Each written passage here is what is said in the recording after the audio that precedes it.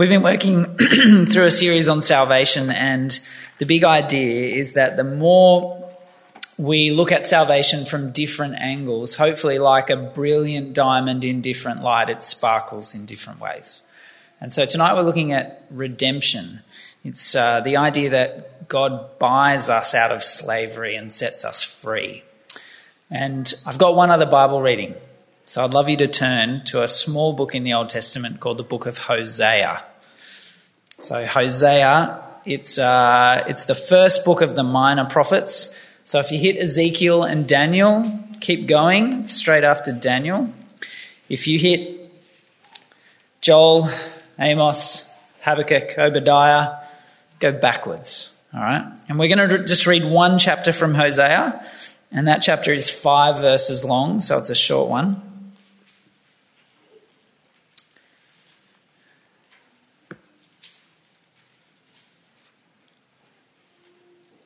So this is Hosea chapter 3.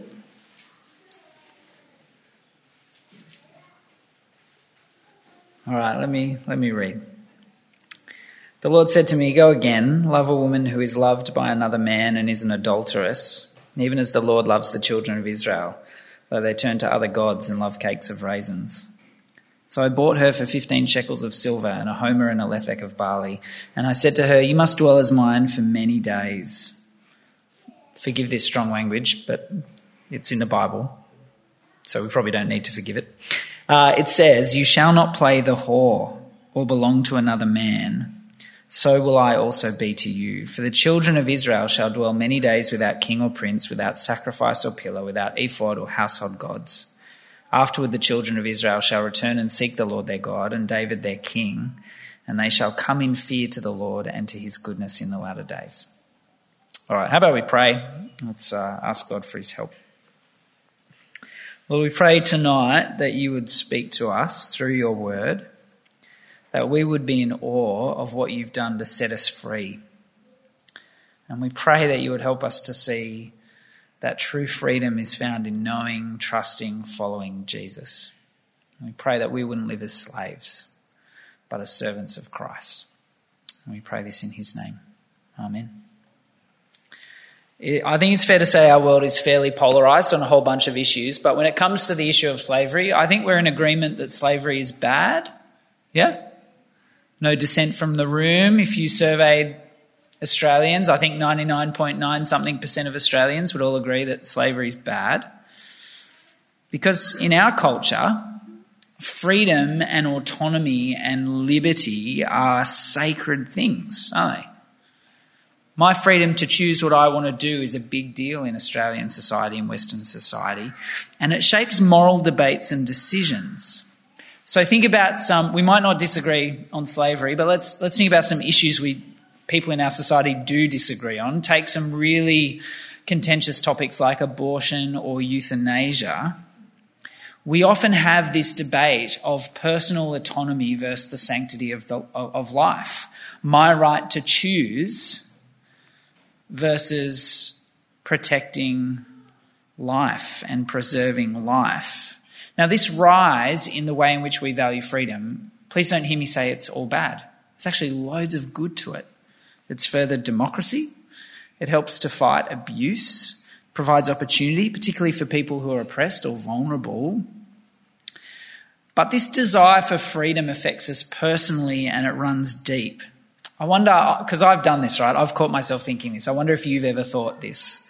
Someone in your family or in your workplace asks you to do something, and the first thought that creeps through your head is, "I'm not your slave." Has anyone else ever thought that? Is it just me? Maybe you've thought these words, "You can't tell me what to do." Now, I've promised my wife in front of our friends and family in God that I would be her slave. I said I would love her as Christ loves the church. Now, if that doesn't mean serving her at every point, I don't know what does, because Christ lays down his life in service of the church. And yet there is something in me that is often prone to elevate myself above others and not be willing to serve. It doesn't take a genius to consider that if everyone takes that attitude all the time, life will be marked by conflict and ultimately loneliness. If in your relationships you only want to be served, you'll either be very lonely or an abuser. Freedom in relationships must be limited in order for love to flourish. And yet this idea of personal freedom and autonomy, it's such a big deal in our society. It's such a big deal for people. I've met people who have said, if I became a Christian, I'd have to change. I wouldn't be free to do as I please. There'd be things that I have to give up. And on one level, they're right. They're not completely right. See, Christians do what they please. It's just that what pleases them changes. But there are things that people need to give up if they come to faith in Christ. But what they often conclude is that therefore Christianity is a straitjacket that will limit me in all these horrible ways and render my life awful, horrible, miserable. There's some truth. Jesus says, obey me. He gives rules and boundaries. But they're wrong in the sense that following Jesus kills joy or a life of flourishing. Tonight, whether you're a Christian, you've been a Christian for a long time, or whether you're checking out the Christian faith, I hope tonight you'll think through freedom, what it is, really is, and whether you've got it. That all of us will be thinking through, who is my master? Who do I serve in my life? And tonight we're going to think through how Christ actually sets us free. So here's the plan. We're going to do some work on context, both of our culture and the book of Romans, to understand where Paul is coming from in Romans 6. We're going to think through real slavery, what real slavery is in Romans 6. And I just need to give a caveat tonight. If you're expecting that I will explain every aspect of Romans 6, you will go home very disappointed. It's a brilliant chapter. There's loads in it. We're going to touch on some points in it. The big ideas in it. So we're going to look at real slavery from Romans. We're going to look at how we're freed from Romans and Hosea. And then we're going to finish by thinking, what does a life of freedom according to the Bible actually look like? Okay, so that's where we're going. Context, what is real slavery, how we're freed, and what a life of freedom looks like. So let's start with our culture. We value freedom. We value individual autonomy. 100 years ago, coming out of the Great War, World War I, the values of Australian society that were probably most prized were duty, service, and sacrifice. And yet today in our culture, it would be autonomy, liberty, and freedom. Now here's what I'm not saying. I'm not saying the 1920s were the glory days where everything was great only all of the time. It wasn't. It was a mess. But our culture has changed. We're more wary of authority. Us Aussies are more cynical of power. We are a people who perpetually boo the Prime Minister at the cricket, no matter what, no matter who he or she is. Trust has been broken and we're slow to trust. But true freedom, I think every person would have to agree that true freedom is never total. In fact, I'd argue that we don't want true freedom totally. Think about it. If everyone did as they pleased whenever they wanted, life would be insane, wouldn't it? Apply it to driving. We all leave here tonight and we get in our cars and we approach driving with complete and total freedom. We pick which side of the road we want to drive on. We pick how fast or slow we'll go. We pick which light colour means what we want it to mean. The reality is very few of us would actually get home alive. Apply it to electricians. They just wire your house however they feel like it. That sounds dangerous, like someone's going to get zapped. Apply it to doctors. They can treat you however they want. Forget the medical rule books. Forget medical ethics. They'll just do as they please. Is that what we want? What about my children? What if we said to my children, you can do whatever you want whenever you want? There's a good chance I would die in the next week.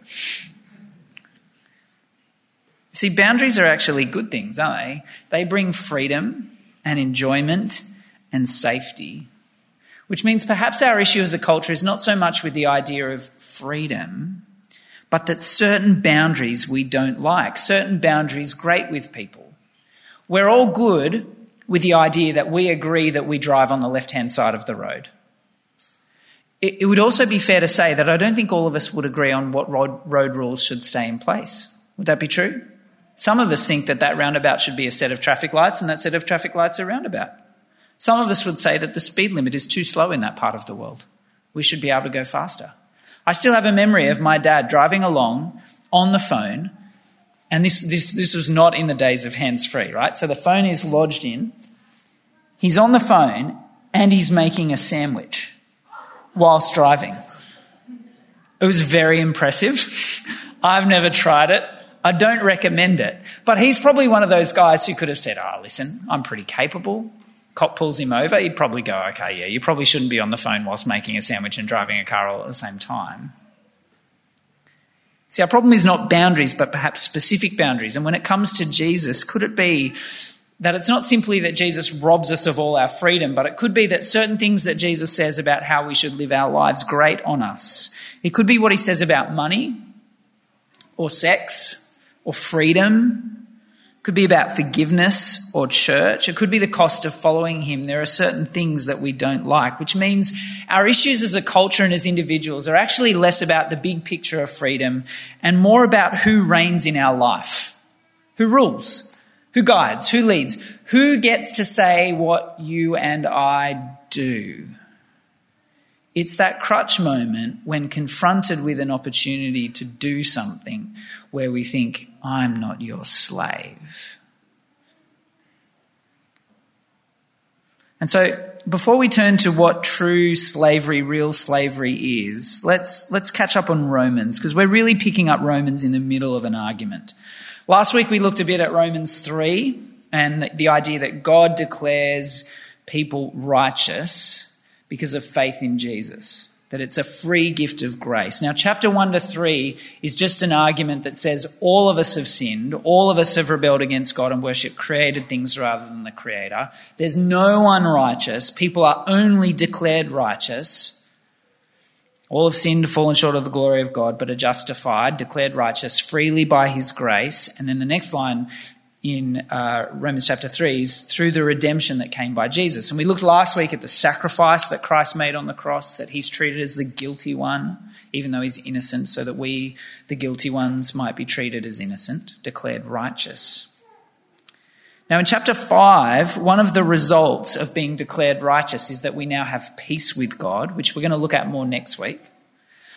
But at the end of chapter 5, there is this section from verse 12 to the end where it starts to talk about, theologians call it realms, this idea of realm transfer. That is, when a person isn't a Christian, they're in the realm of Adam and law and sin and death. But when a person puts their faith in Christ, they're transferred out of that realm into the realm of grace and life and obedience and Christ. You either belong to Adam or Christ, to law or grace, to death or to life.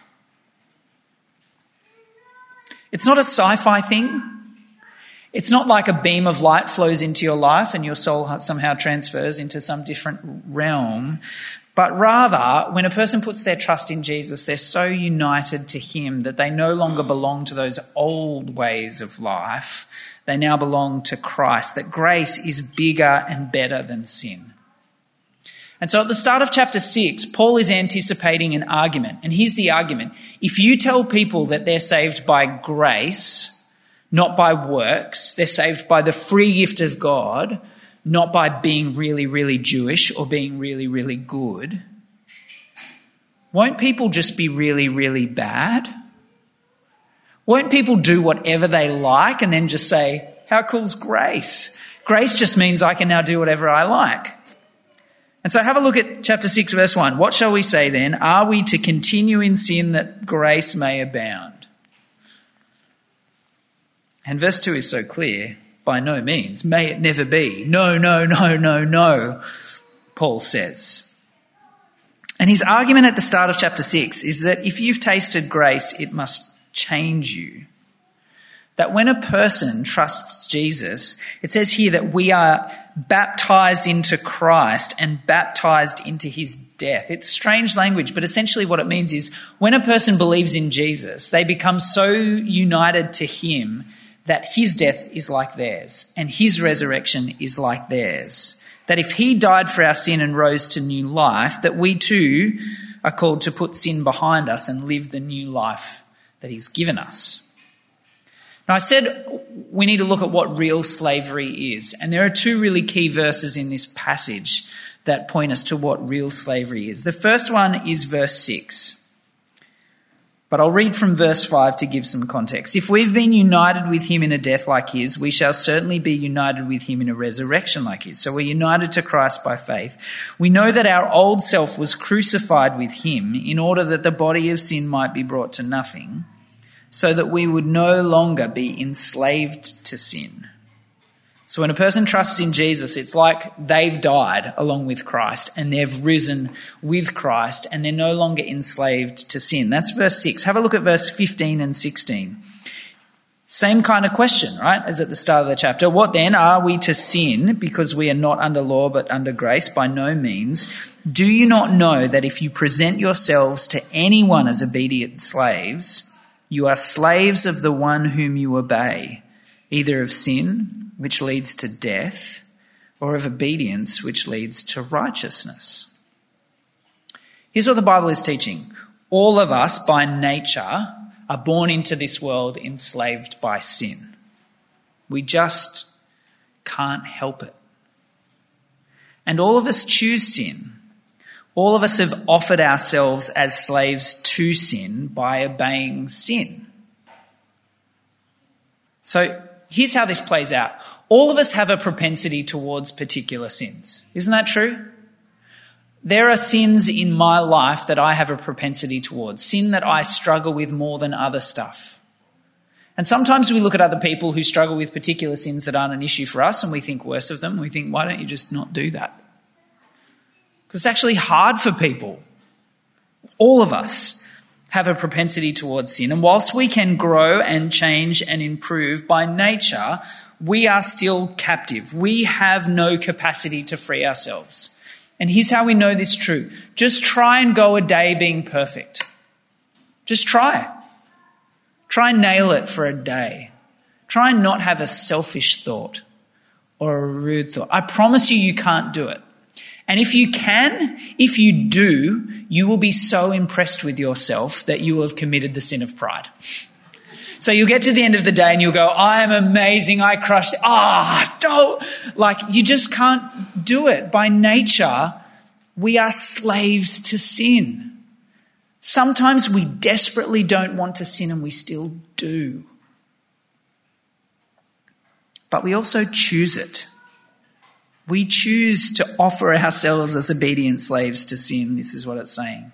So the person who uses their freedom and autonomy to seek money or fame or success or beauty or their reputation or the perfect family, they're making choices, the Bible says. They're slaves to those things that they're obeying. They're slaves to money. They're slaves to self. They're slaves to pleasure or comfort or status or beauty. That is, we all have a functional master, someone or something that we serve, something that we look to find security and satisfaction and significance. Now, there are some obvious ones that are kind of like caricatures of this. So picture the person who is addicted to plastic surgery, and they have surgery after surgery after surgery in pursuit of beauty. And we all know what they look like at the end, don't they? Like, they look deformed. What they sought, they didn't get. They're a slave. But there's also less obvious ones. One of the common forms of slavery that I see, I have young kids who are in primary school, is I see the slavery of parents whose master is their kids' success. Their kids have to do everything and be excellent at everything. And so they literally spend their life driving their kid from thing to thing to thing. It's a good desire to want your kids to do well, but there is a point at which it becomes slavery. In fact, the Bible says if you build your life on anything other than Christ, you're a slave. There's an old Bob Dylan song that says you've got to serve somebody. No matter who you are, you've got to serve somebody. It may be the devil or it may be the Lord, but you're going to serve somebody. All of us serve in some way. And the end result? Have a look at verse 20 of chapter 6. He says, "For when you were slaves of sin, you were free in regards to righteousness." That is, you could do whatever you liked. Verse 21, "But what fruit were you getting at the time from the things of which you are now ashamed? For the end of those things is death." You see, these masters that we serve, they don't save or satisfy, they actually destroy. You know, think of the woman who is pursuing beauty through persistent plastic surgery. Does she end up beautiful? No. She ends up deformed. I used to work in schools, and those parents who idolized their kids, who made their kids' achievement the ultimate goal, two common things happened. When their children failed, they went nuts at their kids. Because their kids' success was their God, and they just discovered that their God sucked. Their God was no good. So they either go nuts at their kids, or alternatively, when their precious cherub doesn't end up in the A class and they believe that their kid is the most brilliant child to ever walk the planet, they go absolutely nuts at the school. Because who do they serve? They serve the God of success. This child exists to make me feel good. When my kid is successful and doing well, I feel great. I feel secure. I feel safe and significant. And when my kid fails, or when the school says, actually, your child really is in the B maths class, because the 30 kids in the A maths class did much better in maths than your child, their world crumbles. And it's not just the extreme crazy parent, and it's not just the extreme plastic surgeon person. All of us do this. All of us offer ourselves as slaves to created things. Now, at this point, you might be thinking, okay, so that's bad for us, but why is it bad if we're born slaves? Why is it our fault? If all of us are born and it's inherent for us to offer ourselves as slaves to sin, why is that our fault? The answer is that it's not simply in our nature, but that we love it. And it's here I want us to turn to Hosea. So turn with me to Hosea, because in it we see a picture of slavery to sin. We see slavery again, but we also see how we're freed.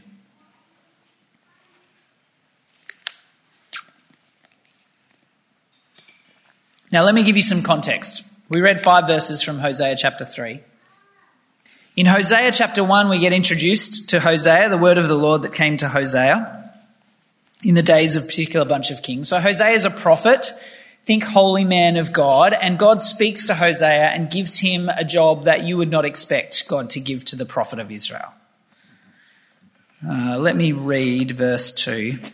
When the Lord first spoke to Hosea, the Lord said to Hosea, "Go, take to yourself a wife of whoredom and have children of whoredom, for the land commits great whoredom by forsaking the Lord." Hosea, go and marry a prostitute. That's what God says. Go and marry a woman who's going to be unfaithful. And Hosea does. Verse 3, so he went and took Gomer, the daughter of Diblaim, and she conceived and bore him a son. The first son gets the name Jezreel, and this son is meant to be a word to Israel that says, you're going to be defeated in the valley of Jezreel. Poor kid. Look at verse 6. She conceived again and bore a daughter. Do you notice what word is not there? The word that's not there is him. She didn't bear him a daughter. It's not his kid. It's some other bloke's. And what's the name of this kid?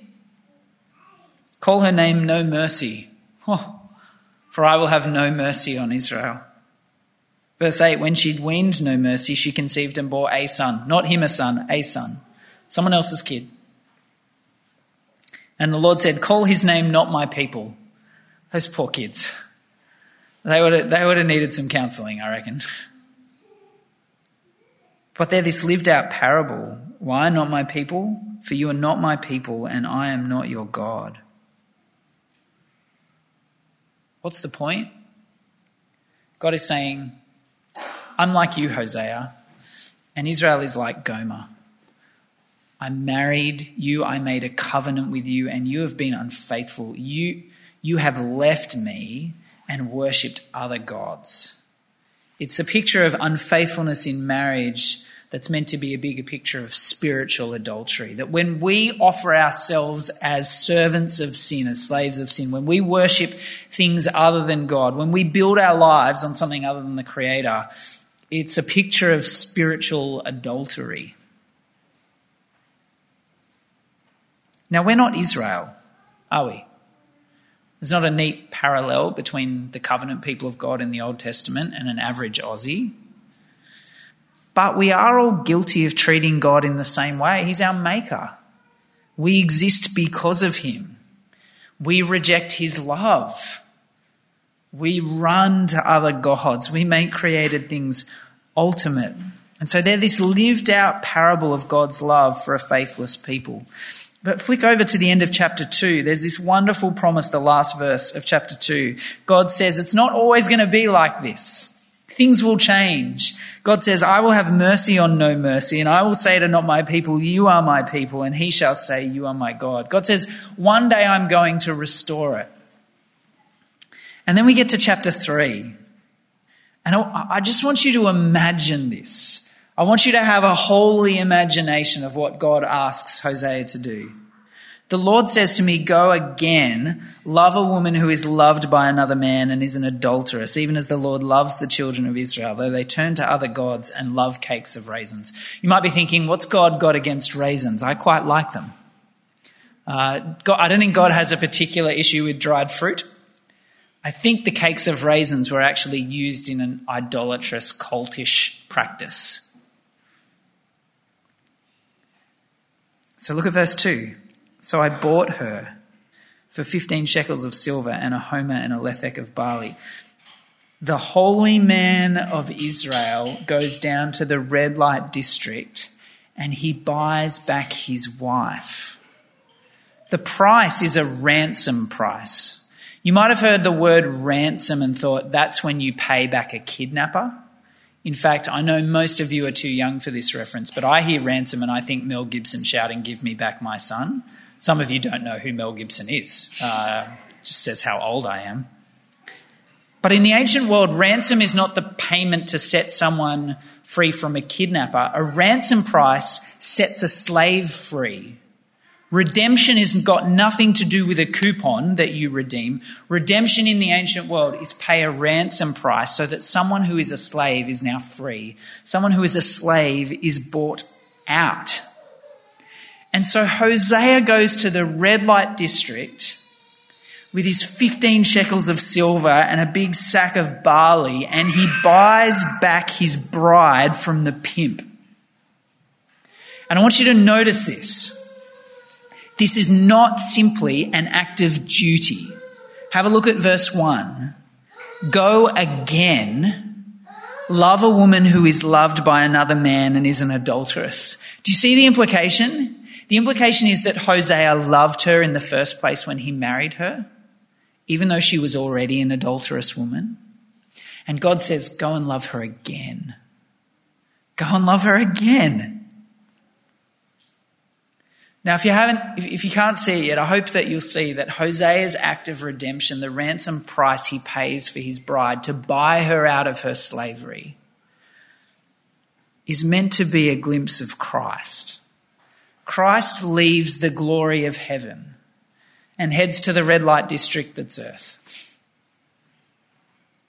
He comes to buy us, to redeem us out of our slavery to sin, to set people free who have given themselves to slavery of sin, who've scorned his love, who've mocked and belittled him. And he doesn't pay with barley or silver. He pays with his blood. He pays with his life. That's what we're told in Romans chapter 6.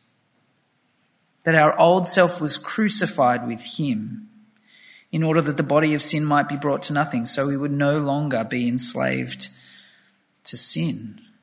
You might have heard this famous verse from Mark's Gospel. For the Son of Man did not come to be served, but to serve and give his life as a ransom, as a payment to set us free, to buy us from slavery to sin. And the result, have a look, flick back to chapter 6 of Romans with me and have a look at verse 22. If the result of slavery to sin is death, verse 22 says, but now that you have been set free from sin and have become slaves of God, the fruit you get leads to sanctification. That's a growing, gradual righteousness. And its end, eternal life. For the wages of sin is death, but the free gift of God is eternal life in Christ Jesus our Lord. So Christ sets us free from the power and penalty of sin. He makes us slaves of God rather than slaves of sin. And he gives us eternal life. Which means none of us by any means can get ourselves out from the power and penalty of sin. Only Christ redeems. On the cross, Christ pays the ransom price. He pays our penalty in our place. He covers the unpayable debt and sets us free.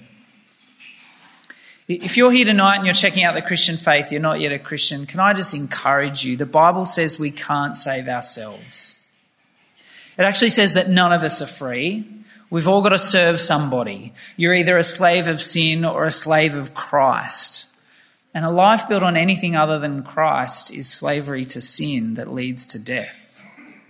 And so if you're not a believer tonight, I just want to encourage you to think through, who will you serve? Which master will you serve? And I really want to encourage you to think through, will your master die for you? Will your master love you again when you fail? Will your master serve you? Will your master pursue you despite your mistakes? Jesus said the thief comes only to kill and steal and destroy, but I have come that you may have life and life to the full. We're all going to serve someone. The question is whether your master will serve you or whether your master will take from you. And so if you're not yet a Christian, I want to encourage you to ask for forgiveness for your pursuit of sin and to trust him knowing that he offers freedom today, that he's paid the price to set you free from the power and penalty of sin, that he offers eternal life. So real slavery, it's being trapped under the power and penalty of sin. And real freedom, it comes through Christ, who pays the redemption price and saves us out of slavery to sin and makes us his slaves.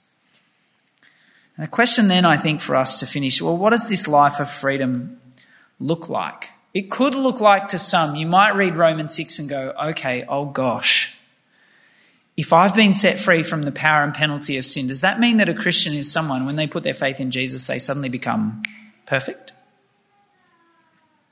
Because look at verse 14 of chapter 6. He says, for sin will have no dominion over you, since you are not under law but under grace. Sin will have no dominion, no power, no rule over you.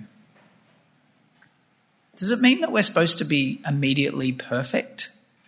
Because a lot of us are sitting here going, gosh, I am not that. Well, no, it doesn't mean that. But because we are redeemed, grace is more powerful than sin. That grace empowers our ability to say no to sin. Throughout the passage, he talks about sanctification, that is your gradual growing in righteousness, that when you've been set free from sin, you'll just start to change bit by bit rather than suddenly arrive at perfection. And if you wrestle with this, the fact that we're set free from sin and yet we still struggle with sin, I just want to encourage you, you're not alone. Your pastor struggles with this. Your pastors and elders and deacons struggle with this. We all struggle with this. In fact, what's amazing is that the writer of this chapter struggles with this. You see, in chapter 7, Paul talks a bit about his struggle with sin. Flick over to chapter 7 with me. In verse 15, Paul's talking about the relationship between law and sin. In verse 15, he says, I don't understand my own actions, for I do not do what I want, but I do the very thing that I hate. In chapter 7, we see that Paul wrestles with his sin nature. He says, sin lives within me. I want to be holy, but I do the wrong thing. Have you ever had that experience? You didn't want to be short with your kids or your wife or with your family member or whoever. You didn't want to be rude in that way. You didn't want to say that thing, but it just came out and you said it. And you feel regret. You didn't want to turn to watch that thing that you know you shouldn't, but you just did it and you regret it. Paul had a wrestle too. And at the end of chapter 7, he points to Christ as Saviour. You see, freedom from sin, what Christ has done leads to change. Sometimes that change is slow. So let's think, how should our life of freedom look? I want to give you one big idea with lots of possibilities. I think the clear application of the passage is verse 12. Have a look with me. He says, "Let not sin therefore." The therefore is really important. Whenever you see a therefore in the Bible, ask what the therefore is there for. And the therefore is there to point us back to what Christ has done on the cross. So he says, "Let not sin therefore reign in your mortal body to make you obey its passions. Don't present your members to sin as instruments for unrighteousness, but present yourselves to God as those who've been brought from death to life, and your members to God as instruments for righteousness." Here's a very simple summary of what he's saying. Don't serve sin. Don't be a slave of sin. Be a slave of Christ. He's saying, be who Christ made you to be. If you're united to him and he's set you free, then live free. If you're no longer a slave to sin, stop living as if you are. Put sin off. Put holiness and righteousness on. Now, here's the challenge with this. It's so easy to say that, isn't it? The application of this passage is that we should sin less. We should be more righteous. That's easy to say. It's really hard to do, isn't it? Some of us, we're Christians and we feel trapped in sin and we feel an immense amount of guilt and shame. And we come to church and we find it really hard because at church we're all supposed to be holy and good all the time, only, ever. And so we come to church and we put on our smiley faces and we pretend that we've got everything together, and we go home and we wallow in our guilt and shame again for another week. Sometimes we don't come to church because we just can't bear to lie another week again. If that's you, I just want to beg you to see that God loves you. He knew what he was buying when he bought you. Hosea knew what he was getting when he married Gomer. God told him who to pick. He knew exactly what he was getting and he loved her. And when she ran off and had kids with other blokes, God said, go and love her again. And he went back and he loved her again. And it's meant to be this profound picture of God's love for us. If you are wallowing and struggling in sin, know that he loves you. And let that change the way you respond. Let that shape the way you think about your sin. Don't let sin abound. Don't trash his grace. But bring your sin into the light. Confess it. He's already seen it. He already knows. Ask for forgiveness. He's ready to give it. Seek help and accountability from a brother or a sister. And let grace drive you. Guilt will make you stop for a few days. Grace will change your life. He's calling you to live out who he's made you to be. I reckon for a lot of us, we're not really necessarily feeling trapped or guilty in a particular area of sin. We're more likely to be apathetic. We're like people who are released slaves who've put off some sin but wander in and out amongst different masters. If someone watched your life, if they watched how you speak to your family members and the thoughts that you have and how you drive, and they looked at your credit card statements and your bank account balances, if someone really watched your life, who would they say is your master? Would it be evident that you're a slave of Christ? You see, a slave obeys his master. A slave listens. A slave does the work of a master. Or think about Gomer. A redeemed wife should love her husband and be faithful to him. And as I've thought about what it looks like for me in my life, I've come back to the conclusion over and over again that I'm prone to just be my own master. I'm prone to serve me. I'm prone to want others to serve me, my comfort and my wants. I mean, some of us, money is our master. Some of us, it's all about the comfy retirement and the loads of holidays, or travel is our master, or our reputation is our master, or kids are our master, or our marks at uni are our master. There's all sorts of things that we serve. But Christ didn't save us from slavery to sin so we could turn from serving one sin to another. He saved us that we would serve him. In verse 19 of chapter 6, it says, I'm speaking in human terms because of your natural limitations. For just as you once presented your members as slaves to impurity and to lawlessness, leading to more lawlessness, so now present your members as slaves to righteousness, leading to sanctification. There's a lot of big words there. Here's what he's saying. Remember how you used to be really zealous about pursuing sin? Be equally, if not more, zealous about pursuing Christ. Remember the enthusiasm with which you used to pursue money or self or whatever? Be even more zealous and enthusiastic for pursuing Christ. Pursue Christ like the person addicted to plastic surgery pursues beauty. Pursue Christ like the parents who drag their kids from thing to thing to thing to thing to thing, afternoon after afternoon after afternoon. Pursue Christ like that. You see, we're not saved out of sin into nothing, but we're saved out of sin into slavery of Christ. Consider all the things you do in life, whether it be work or driving or school or eating or talking or cleaning or not cleaning, or the TV you watch or the shopping that you do or the time with your friends or the time with your family. Do you do those things as a slave of Christ? Is your life marked by service, by putting yourself last? See, a slave is the last one to go to bed. A slave is the last one to eat and the last one to sit down. And Christ said that's greatness. That Christians who've been saved from slavery to sin, they become servants of all. Perhaps tonight you just need reminding that Christ became a slave for you, that he served, that he left the glory of heaven to die a death to set you free from the power and penalty of sin.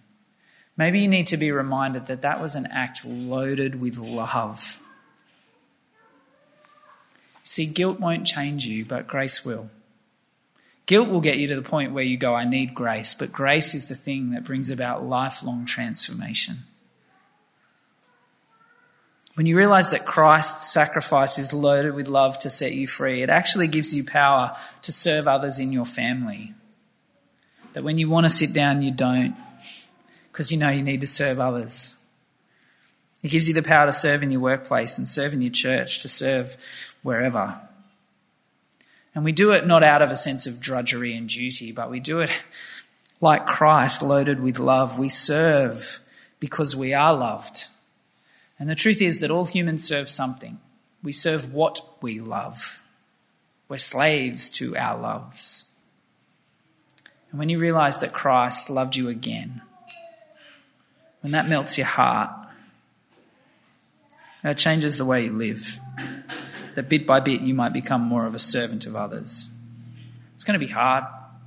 We're going to struggle. Sometimes it's going to be 2 steps forward and 2 steps back. Sometimes it's going to be 2 steps forward and 1 step back. But Christ makes it possible to grow. His grace makes change possible.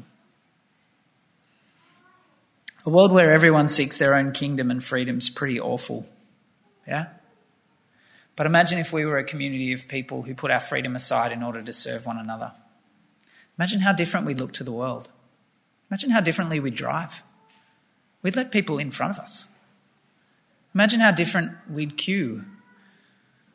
Just at shops. We'd be patient. We'd buy less toilet paper. We'd serve one another. We'd be zealous to be slaves of Christ and of others because we know what it means to be served. We'd be eager to listen to him and obey him and repent and grow. We'd be eager to serve and put the needs of others before ourselves. Wouldn't Christ look spectacular? You see, in some ways we have a choice.